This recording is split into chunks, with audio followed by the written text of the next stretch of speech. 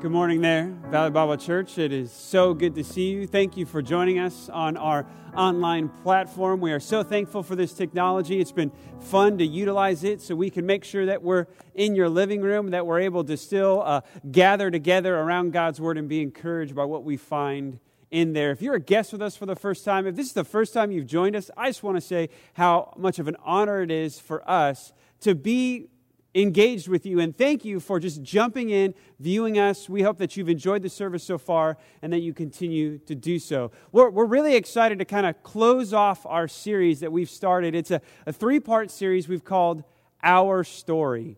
And what we're trying to do in this story called Our Story is really dive into the grand story of the Bible, the large story of God and man. And what we're trying to do is show how this story is just all-encompassing. This story includes my story. This story includes your story. This story is God's story. It is our story. And what we're hoping to do as we kind of unpack this story is really find where we fit in God's story. And we're also seeing how this is going to shape the future of our church's story. So let's just jump right in. Let me get into a topic that is very important in any story, and that is conflict. You have to have conflict in a story. In fact, every great story has great conflict. If a story doesn't have great conflict, it's usually not a great story. Think of Star Wars. Star Wars has the Death Star. You have this just ominous space station the size of a moon. It can destroy an entire planet. This thing needs to be eliminated. So the Rebel Alliance joins forces and they overcome this conflict. And they destroy the Death Star, freeing the galaxy of the tyranny of the Empire. Or you could think of the Avengers. The Avengers, they have Thanos. They have this apocalyptic alien who has a death wish for the universe, and they need to stop him from snapping all of existence, or at least half of existence from the universe. So the Avengers, they assemble, and they have to destroy Thanos. You also think of Lord of the Rings.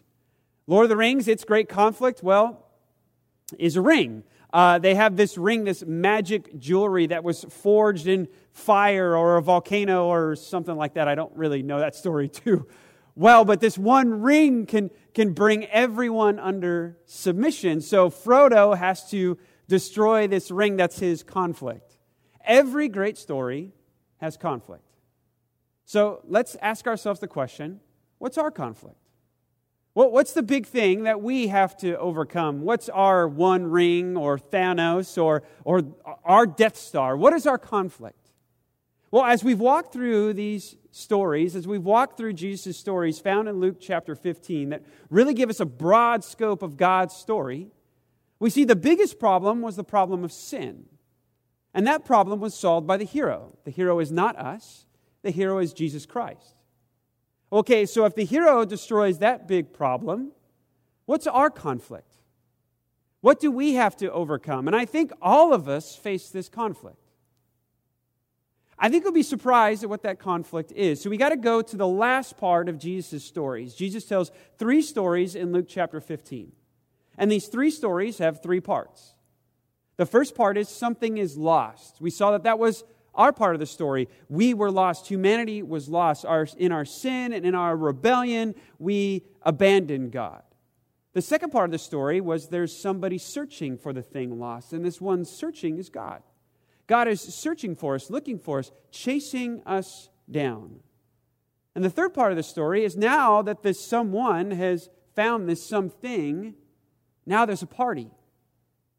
That's where we find our conflict. Our great conflict is we have to go to the party. Now that doesn't sound like a problem. That doesn't really sound like a conflict. Our great conflict is we have to go into a party. That seems very easy. But for one of our characters in our story, Jesus' story, this is a severe problem, a huge hurdle, a giant conflict. He can't come to the party. And why is that? It's because he has a self-righteous posture. See, this is our conflict. We can't go to the party and celebrate with our Heavenly Father, celebrate with God, because we struggle with self-righteousness. And what is that? Self-righteousness essentially means I can do it on my own. God, I don't need your help. I can be good on my own. I can be righteous on my own. The self-righteous posture says, I can do good and I deserve more, and those that can't do as good as me deserve less. That's that self-righteous posture, and that is a sickness, a spiritual sickness we must all overcome. Let me show you how this is Jesus' point, and I want to say his main point in all the three stories that we've covered so far in Luke chapter 15. But let's jump right into Luke chapter 15, and I want to show you how this is Jesus' kind of big idea, is to address the self-righteous. In fact, that's the big idea for this morning. So what I want you to do is maybe find a note in your phone and just jot this down, or a piece of paper. You could write this down. I want you to capture this one thought. This is the big idea for this morning. The big idea is this: the self-righteous are just as lost as sinners. The self-righteous are just as lost as sinners. The unrighteous and the self-righteous are both lost, are both far away from God. It's true that self-righteousness looks religious, it looks good, it looks moral, it looks pure, but inside it's rotten, rotten to the core. Look at how Jesus addresses this. Let's jump to the beginning of Luke chapter 15, and then we're going to hit the end part of each of the three stories. So let's again get the setup, the kind of setting or context in which Jesus delivers these three stories. The story of the lost sheep, the lost coin, and the lost son. This is Luke chapter 15, starting with verse 1. Now the tax collectors and sinners were all drawing near to him. And the Pharisees and the scribes grumbled, saying, "This man receives sinners and eats with them." Jesus is addressing this crowd, this audience. They are the religious elite. They are the ones who look like they're righteous, and they're grumbling because Jesus is receiving people who in their eyes are impure. They are sinners. They're tax collectors. I think Jesus is going to identify the main problem with these people he's addressing is they have a self-righteous posture. And a symptom of that self-righteousness is they're not hospitable to those that aren't like them. They believe they deserve more, and they believe others deserve less. Look at another encounter that Jesus has with them, just so we can see that this is, I think, Jesus' diagnosis of those who he's speaking to, the religious elite of the day. In Luke chapter 18, Jesus tells another story, and I want to show you, look at how the themes are very similar. It's the same audience. It's the Pharisees, it's the sinners, tax collectors, and the battle is over righteousness. Who is righteous in God's sight? Look at Jesus' description. This is Luke chapter 18, verse 9. It says, "And he told this parable, this story, to some who trusted in themselves that they were righteous." You see that? They are self-righteous. He's addressing this crowd, same crowd that's in Luke chapter 15. "And treated others with contempt." You see the mirror image there? They believe they deserve more, they are righteous, and others deserve less. They treat them with contempt. This is the same audience here. Look at these prayers offered up by these two groups. It says, 2 men went up into the temple to pray. One a Pharisee and the other a tax collector. Same audience as Luke chapter 15. The Pharisee, standing by himself, prayed thus, "God, I thank you that I am not like other men, extortioners, unjust adulterers, and even this tax collector. I fast twice a week. I give tithes of all I get." Rolling out his resume of righteousness. Did you hear any requests there? No. Just an arrogant parade of his moral resume. A self-righteous prayer. But look at the other prayer.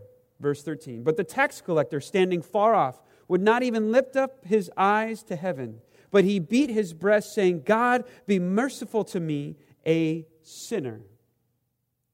I tell you, this man went down to his house justified, rather than the other. He went down to his house justified. That means righteous. He was righteous, not the one who is self-righteous. See, Jesus knows the audience that he is addressing here. It's the same group dealing with the same problem just a little bit earlier in his ministry. Jesus must tell these stories to show these Pharisees, to show these ones who are spiritually prideful, who are just arrogantly parading around their moral resume, thinking that they can win and earn God's favor. They are blinded to their true spiritual condition. They think that their religiosity will help them, but really it's ruining their relationship with God. I mean, it's incredibly ironic. These men are posturing themselves as if they're insiders, but really they're outsiders. God didn't accept that prayer, didn't call that man righteous in Luke chapter 18. And we'll see that these self-righteous Pharisees, these self-righteous religious leaders, are very far from the heart of God. And this is how Jesus will address them. Jesus will tell his 3 stories. In the first 2 stories, what Jesus will do, he will tell them, this is what you should be doing. Something was lost, someone found that thing lost, and then a party happened. Then hospitality happened. Then joy happened. A celebration happened. This is what you should be doing. This is Jesus' point in the first 2 stories. You should be celebrating with me. You should be overjoyed that those who are lost are now found, that sinners are coming to have their sins forgiven. You should be overjoyed in this. You should be celebrating with me. But instead you grumble, you are angry, you are absent from the party.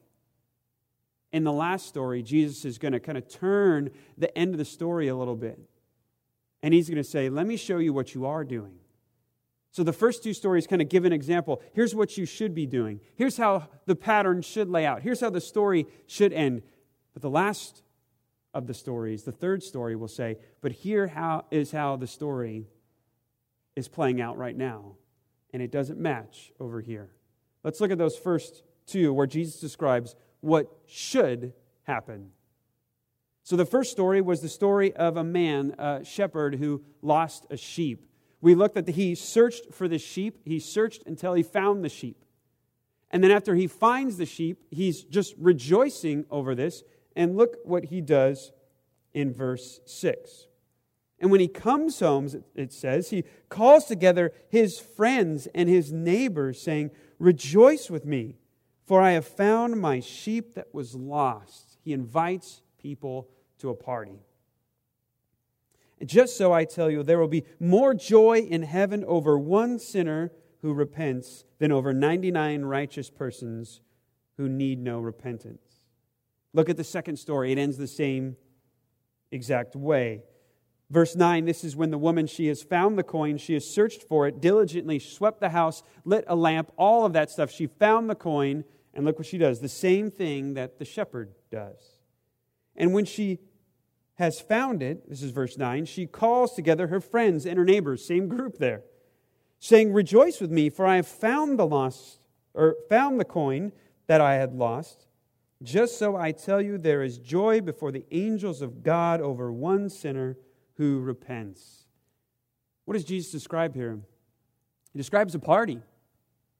Friends and neighbors, everybody come. This is exciting. I had this sheep, this very significant sheep. It was important to me, and I found it, and now I'm so excited. If you've ever lost a dog or a pet or something like that, and you finally, maybe your friends go around the town and they're stapling up little pictures on telephone poles, posting on social media or whatever it is, and when you finally find it, you're going to post something about that. You're going to tell them. Maybe you're going to have some people over and you're all going to get excited, and they're going to bring their dogs or their cats or however it works for you in your pet life. They'll bring over their fish, drop them in your aquarium and have a fish party or something, right? You get excited.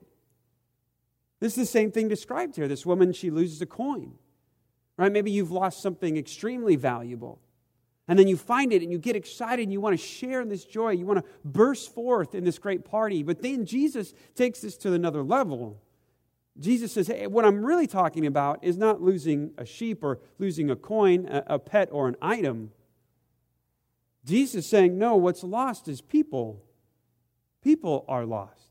Humanity is lost. People are in sin. They've rebelled against God. They've believed a lie. They've trusted in something that will not give them satisfaction. They have wandered away from the protection and provision of the Heavenly Father. But then when they come back, it's great rejoicing. And he said, there is a party in heaven with angels, it says, rejoicing. Well, who doesn't want to go to that party? I mean, think about that.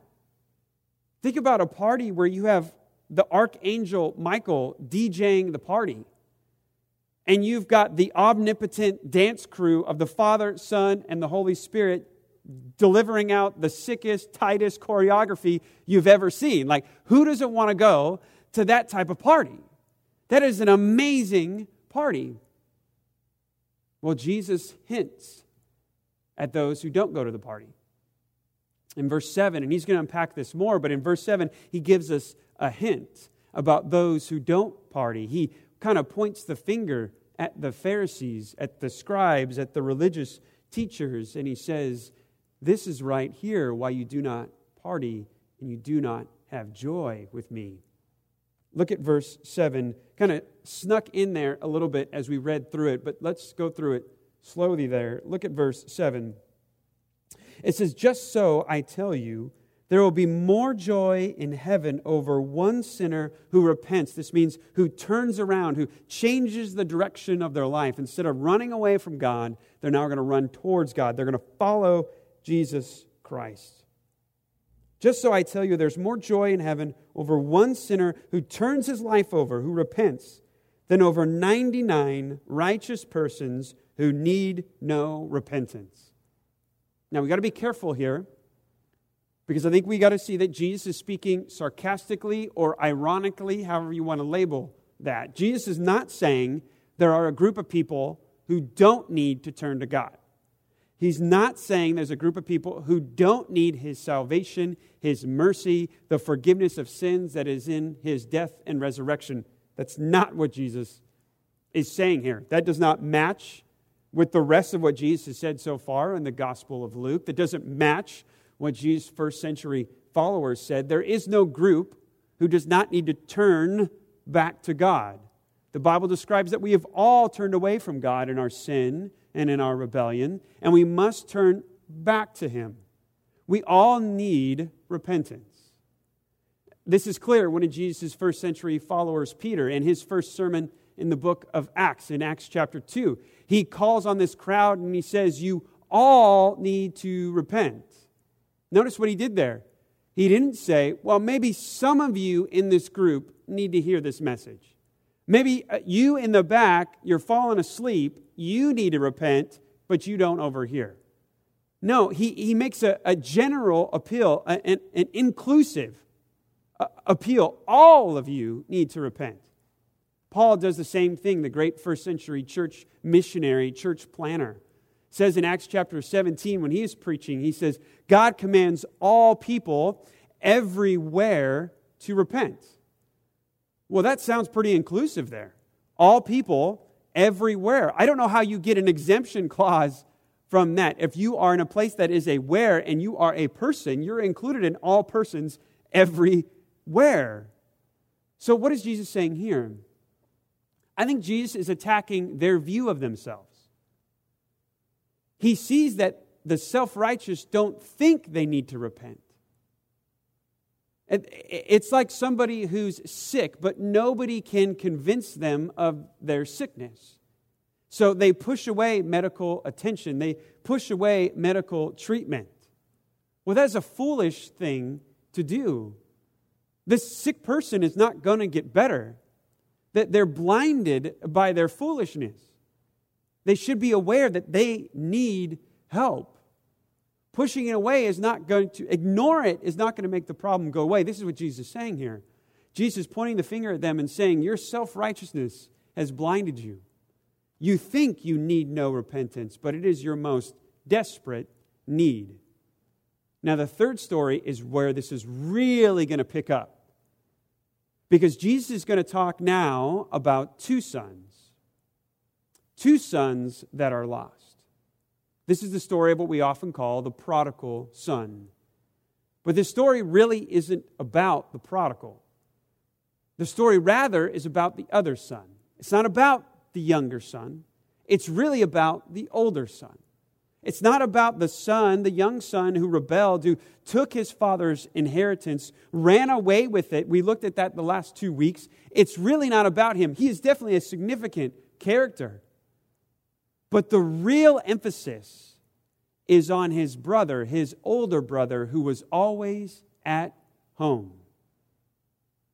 And when the younger brother comes back from his rebellion, comes back from his reckless living, comes back from his sinful ways, repents and turns around, the older brother's reaction is the main focus of Jesus. Because this is who he's telling these stories to. He's telling these stories to these Pharisees and scribes, these religious leaders who are self-righteous. Well, the character that is self-righteous is the older brother. In fact, this is the part of the story that gets the most attention. If we look at the stories, just even glance at Luke 15, you'll see that the majority of conversation or dialogue happens between the father and the older brother, not between the younger brother and the father. What does that tell us? That this is the point. Jesus is bringing this to an apex, to a climax here, and really thrusting it before his audience, saying, you need to pay close attention to this. And I want to invite you to see yourself here. We all struggle with self-righteousness. We all struggle with the idea that we deserve more and others deserve less. We may not want to admit that out loud, but I think we feel that. I think we act that way.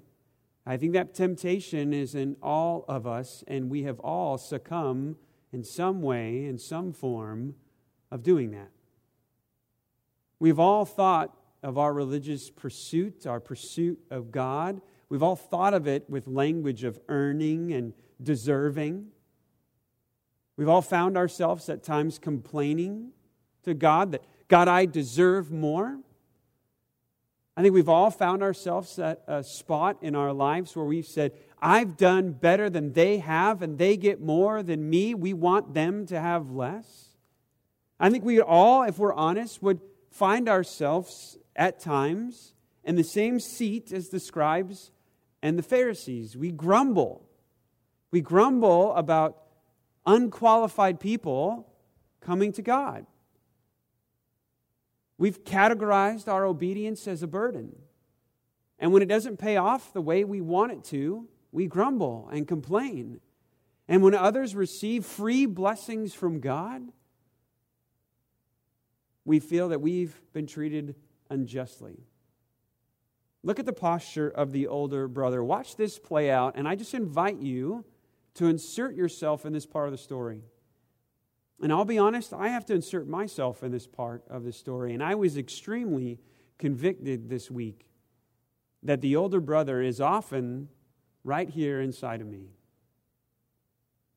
Let's journey together. So we have this young son who comes back to the father. He's embraced. The father throws a party. Well, the older brother is away in the field and he hears the commotion. So let's pick it up from there.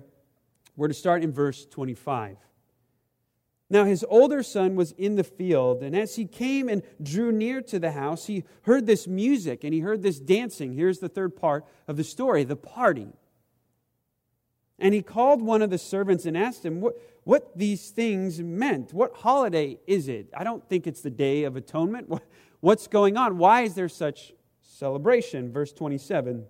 And he said to him, your brother has come, and your father has killed the fattened calf because he has received him back safe and sound. Now look at verse 28. What will be the reaction of our older brother? What would be your reaction?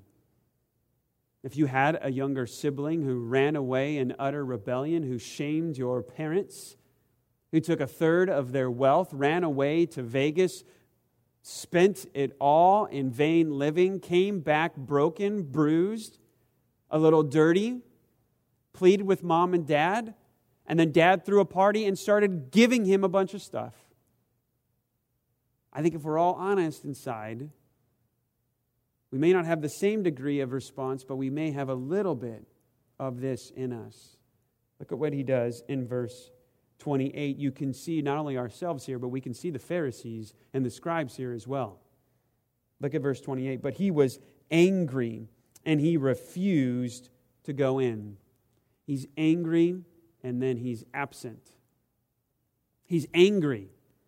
Well, it makes sense why he's angry. Now, we're going to unpack a little bit of his anger, but from what we know of the story already, we can see. In verse 12, it spoke about how the property had been divided. When the younger son goes to the father, he says, "Father, here's what I want you to do. Give me what I deserve, my inheritance." So the father somehow liquidates his at least a third of his estate, hands it over to the younger boy. But it also says there's a division that goes to the older son. So what does that mean? The older son has everything now. Everything that the father has left, yet he still has control as he is alive. But all of that he has now goes to the older son. Everything he has is his. So imagine the ownership that he has over all of these gifts that his father is giving to his younger brother.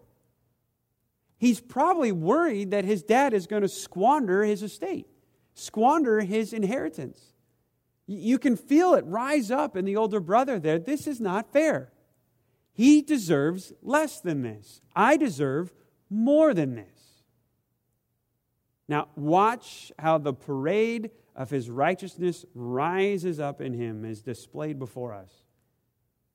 It says that he doesn't go into the party.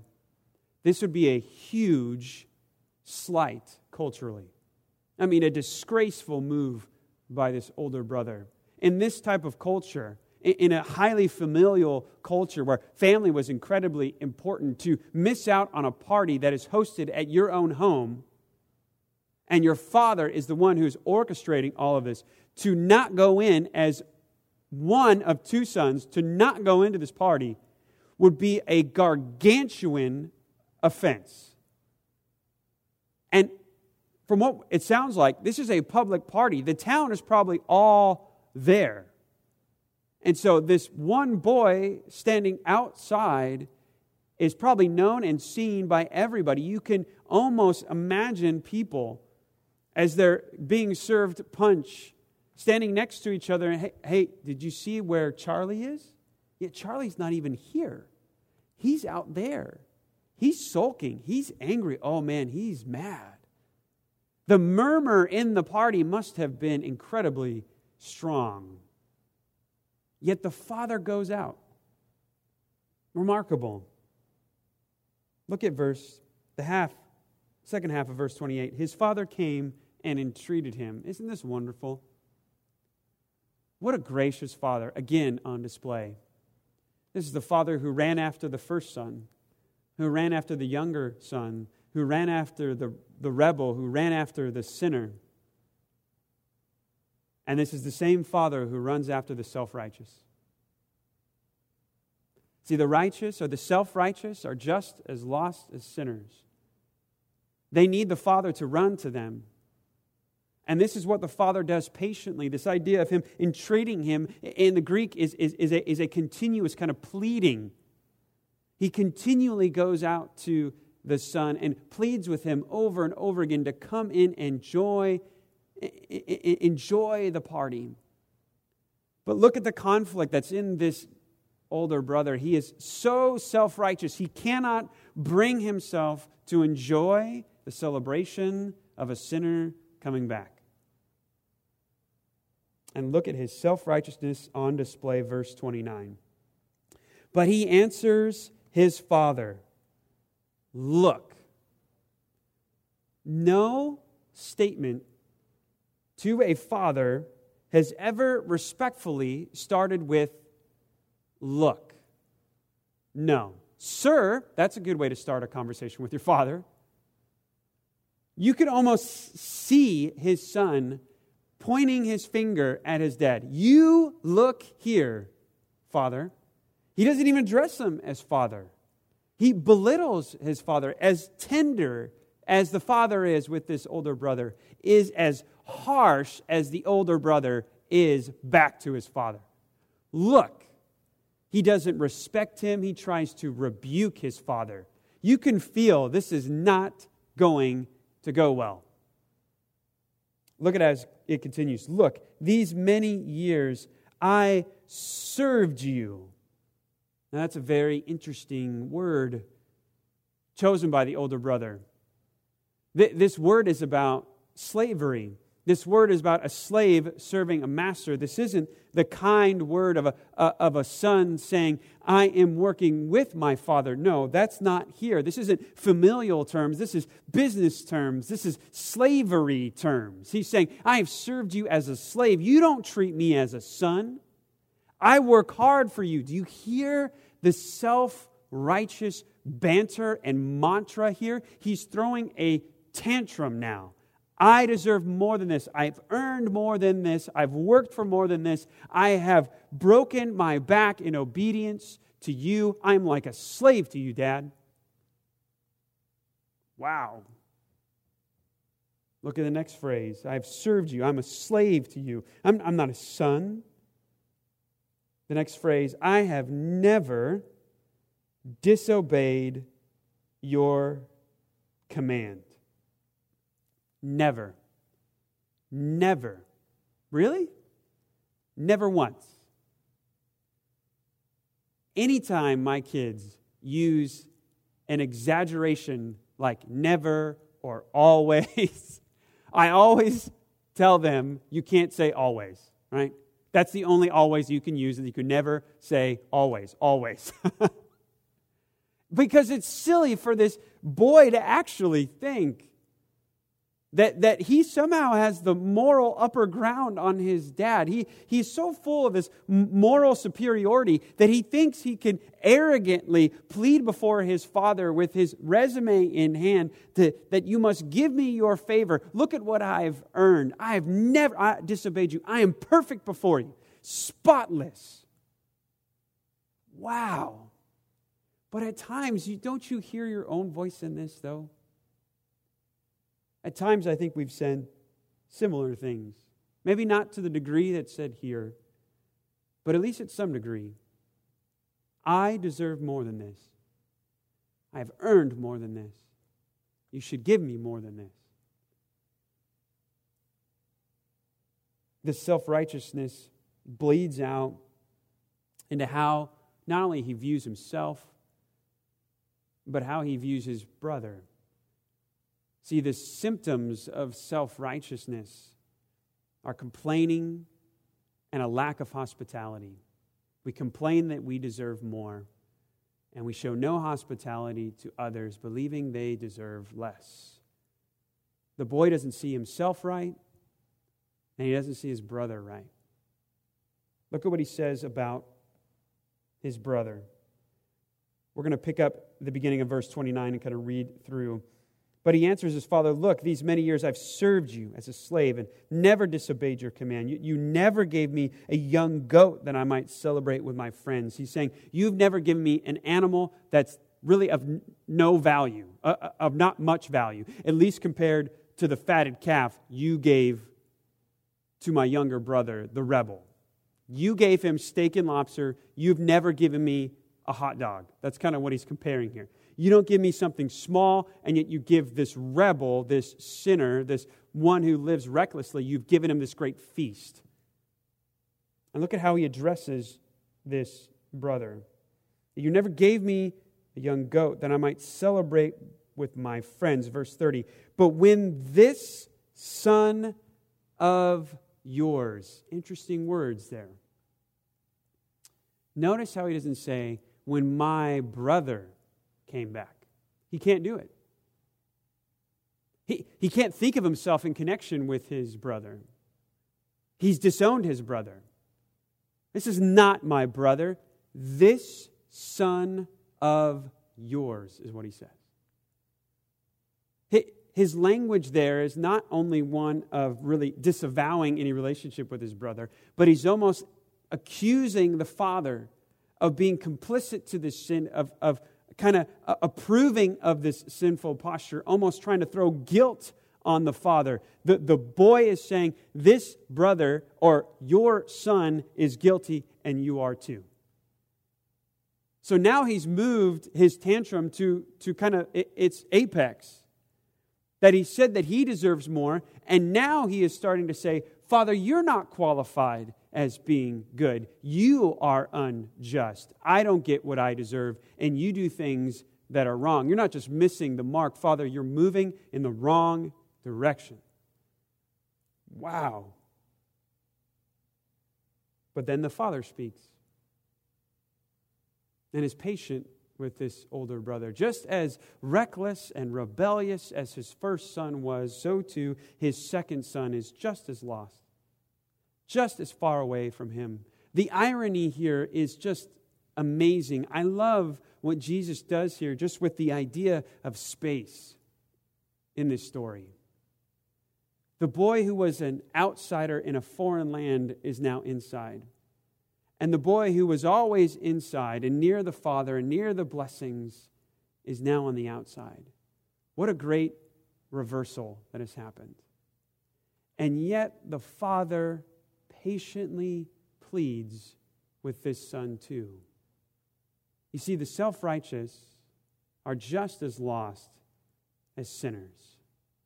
Both are lost. And the Father chases after both of them. The sinner and the self-righteous, the unrighteous and the self-righteous, those who know they don't have it all together and those who think they all have it together. The Father runs to both of them. Look at what the Father says, verse 31. And he said to him, Son. Now, we don't get the nuances here in the English, but a deeper idiom could be found here. Not just son, but my child. It's a tender term here. He's not yelling at his son. He's not pointing the finger at his son. He's not matching the gestures of the older boy, pointing the finger, saying, no, you look. That's not his posture. His posture is to come alongside of him, put his arm around him, whisper in his ear, just as he fell on the neck of the young boy as he ran to the city gates to find him and to kiss him and embrace him. So too, he is running to his older son, saying, Son, you must come in. Look at what he says. Verse 31, he said to him, Son, you are always with me, and all that is mine is yours. You've missed my blessings. You've missed my grace. You've missed my mercy. But this is the posture of the self-righteous. They miss the blessings. They miss the abundance of God's grace. They're ungrateful. They don't count the blessings. They count what's missing. This is what this boy did. He didn't see the vast amount of wealth and prosperity and joy that surrounded him all his days of service. Verse 32, it was fitting to celebrate and be glad for this, notice this phrase, your brother. See, the father will not allow his older boy to distance himself from his brother. No, he says, not just my son, your brother. Your brother. We had to celebrate. He was dead and is alive. He was lost and now found. That first part of that verse, verse 32, says, it was fitting. It's a decent translation of what is happening, but I don't think it gives the full kind of meaning of what's being said here. We read that term, and it almost sounds like it's saying, it is fitting, meaning, well, it was good we threw a party. That was a good idea that we had. We could have done it, we could have not done it, whatever. But that's not the language here. The language is one of necessity, meaning we had to do this. This was the only appropriate action in this situation. The only appropriate response was celebration. The son was lost and is now found. You are lost. You need to be found. It is time to celebrate anytime someone comes back to the Father. We must do this. The self-righteous are just as lost as sinners. But it's hard to go to the party.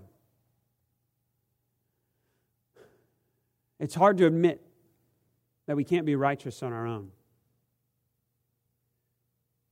It's hard to admit that we don't have everything put together.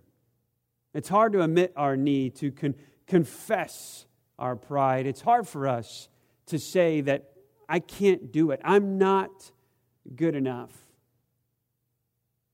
In fact, I think in our culture, we would belittle that kind of posture.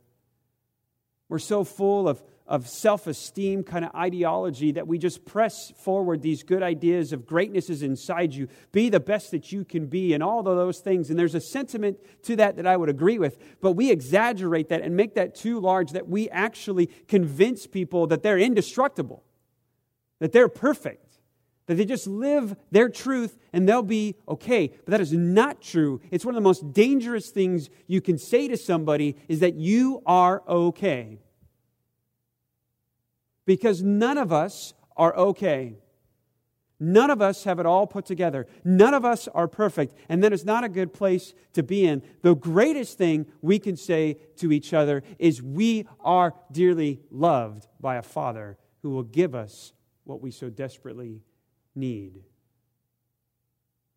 But we have to come to the party. Come to it humbly. And our self-righteousness stops us from going to the party that's really not about the achievements of the younger brother or the achievements of the older brother. This party is not about human achievements. It's about the Father gaining what was lost. It's about God gaining glory. But the self-righteous can't do that. They want the credit. They want the prize. They want to earn. They want to deserve. They want the credit. They want more. And they want others to have less. I told you throughout this series that I would show how this story and these elements and understanding these things has played out in my life. Well, let me tell you that I've struggled with a self-righteous attitude. I've struggled being the older brother. In fact, my most recent struggle, and I would say a very deep struggle with this, came about 3 or 4 years ago. Some really great things happened for my wife, Lindsay, and I 3 or 4 years ago. About 4 years ago, a little over 4 years ago, we were promoted. We were the young adults pastor at Knott Avenue Christian Church, and we were promoted to take on the lead role, and I was very excited to do that. I was excited to do that at a young age. It was exciting, just a little bit over 30, to jump into that kind of role was exciting to us. We also purchased a home in the area, something that was really great. And these were wonderful blessings. We were very excited about them and honored that God would give those to us. But they weren't the answers to persistent prayers. We weren't persistently praying for a promotion or persistently praying for a home. We weren't. We had another thing that we were persistently praying for. And we were praying for a third child. And we were finding great difficulty in having a third child. If you know a little bit about our family, the gap between number 2 and number 3 is 6 years. And that gap was not completely intentional. We had been trying for a long time and started to think that maybe something was wrong. And I remember we went to an infertility doctor and sat down in his office, and he did some tests and some examinations, and then just delivered to us in his office right there in Orange County, a nice corner window office with all this sunlight coming in. I remember that vividly. But what he would say would not warm the room as those sunbeams were doing. The news that he would give us would darken that room, darken our perspective, darken our minds. He would speak of the difficulties that lay ahead of us in trying to get pregnant again. And I remember crying with my wife in an office of a man I didn't even know. And we were so defeated and so sad. But then we got pregnant a week later. And we were like so overjoyed. But then that changed. And we went to our first appointment, a little hesitant, a little scared, a little nervous. And things did not come back the way we wanted them to. We had to have these medical explanations given to us, information given to us because we didn't understand what was happening. And they explained to us that we had a molar pregnancy, basically that what was growing and what identified as human life was actually not human life, but was a collection of cells that could now cause cancer. And so those collection of cells that had been growing had to be removed, and Lindsay, my wife, had to be tested for months to see if cancer was growing. So we went from the joy of, yay, we're pregnant, to, no, you're not, and you may have cancer. Well, that's not great. That's not what I wanted. That's not good. That's not what we deserved. And I remember praying a very older brother prayer. God, we deserve more than this.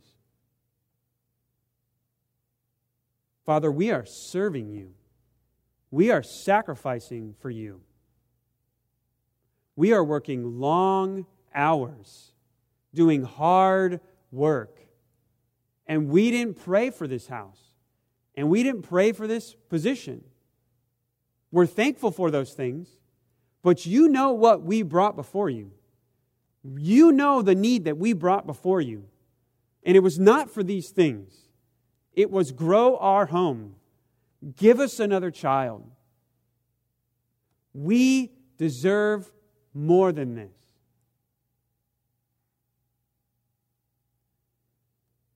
But God is gracious. Gracious to the self-righteous. Gracious to the older brother. And he was gracious to me. God met me, sat down right next to me, put his arm around me and whispered in my ears, my child, son. And through his word, he showed me what I deserved. And he showed me all the blessings that he had given me, how gracious he had been to me. And after God straightened me out, he gave me 2 more sons. He gave me Dexter and he gave me Maddox. It's awesome how God works like that. But I'm sure you know a story and a time in your life, and maybe that time's right now, where you find yourself in that position of the older brother. You feel you deserve more. And maybe that is soured even more than that you think others deserve less. And earning and deserving are now in your vocabulary when you pray and when you think about God and when you read his word. Friend, can I tell you, the self-righteous are just as lost as the sinners.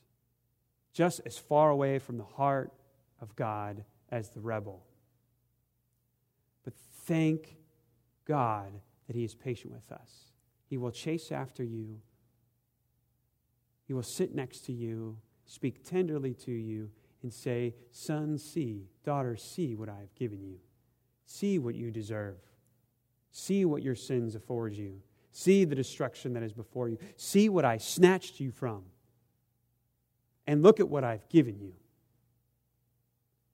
Now, I said that as we dive into these stories, we'd see how this shapes the future of our church, Valley Bible Church.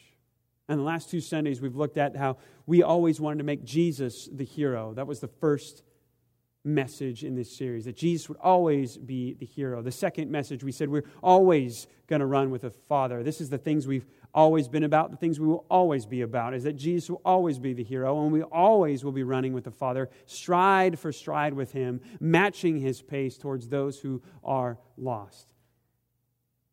But today I want to end a little differently. I want us to focus on who we do not want to be, who one of our greatest dangers and conflicts is, what we need to overcome. And that is, we do not want to become a church of the older brother. So church, here's what I'm going to do. And I know it may sound strange and it may feel a little awkward, but I'm going to end our time together with a prayer of confession. And I'm not going to use we, and I'm not going to use us, and I'm not going to use you. I'm going to keep the finger pointed right here. My prayer will be an I prayer, a me prayer. But I want to invite you into that prayer. That maybe you've been at a spot where you've had the older brother in here. That you believe you deserve more and others deserve less. That you're good on your own. That you don't need God's mercy.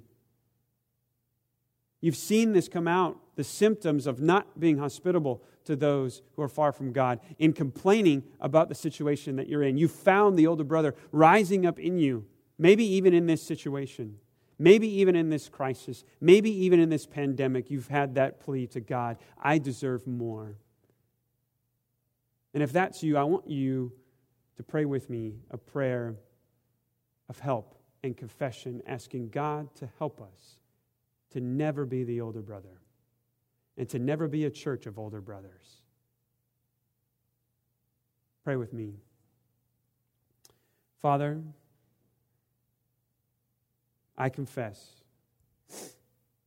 that the older brother is in me. Father, I know that I've complained about your grace. When today's gifts aren't as abundant as yesterday's, I complain. Oh, but Father, there are still gifts. One less than yesterday doesn't mean they're absent. Father, help me see the abundance of grace you have given me.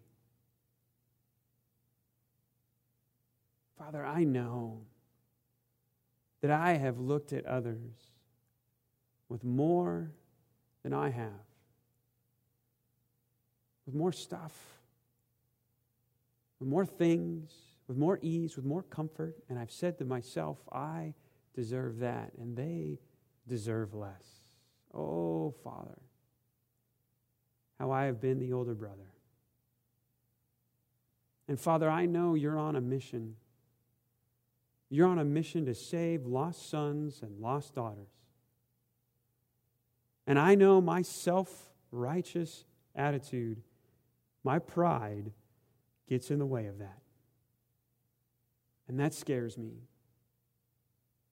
So, Father, I ask you to slay the older brother in me. Father, I know you have a mission for this church, to reach this community with the hope of Jesus Christ.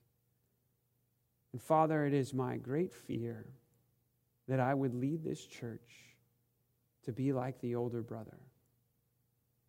May that never be. May we always match your heart, Father. May we never fall to the pride of a self-righteous church. May that never be us. Oh, Father, how our hearts are far from yours sometimes. Thank you for being patient with us. Thank you for speaking tenderly to us. Grant us the mercy of always reflecting your heart. It's in Christ's name I pray. Amen. Well, I want to thank you again for joining us. It's been awesome to unpack this series with you, and we look forward to seeing you next Sunday.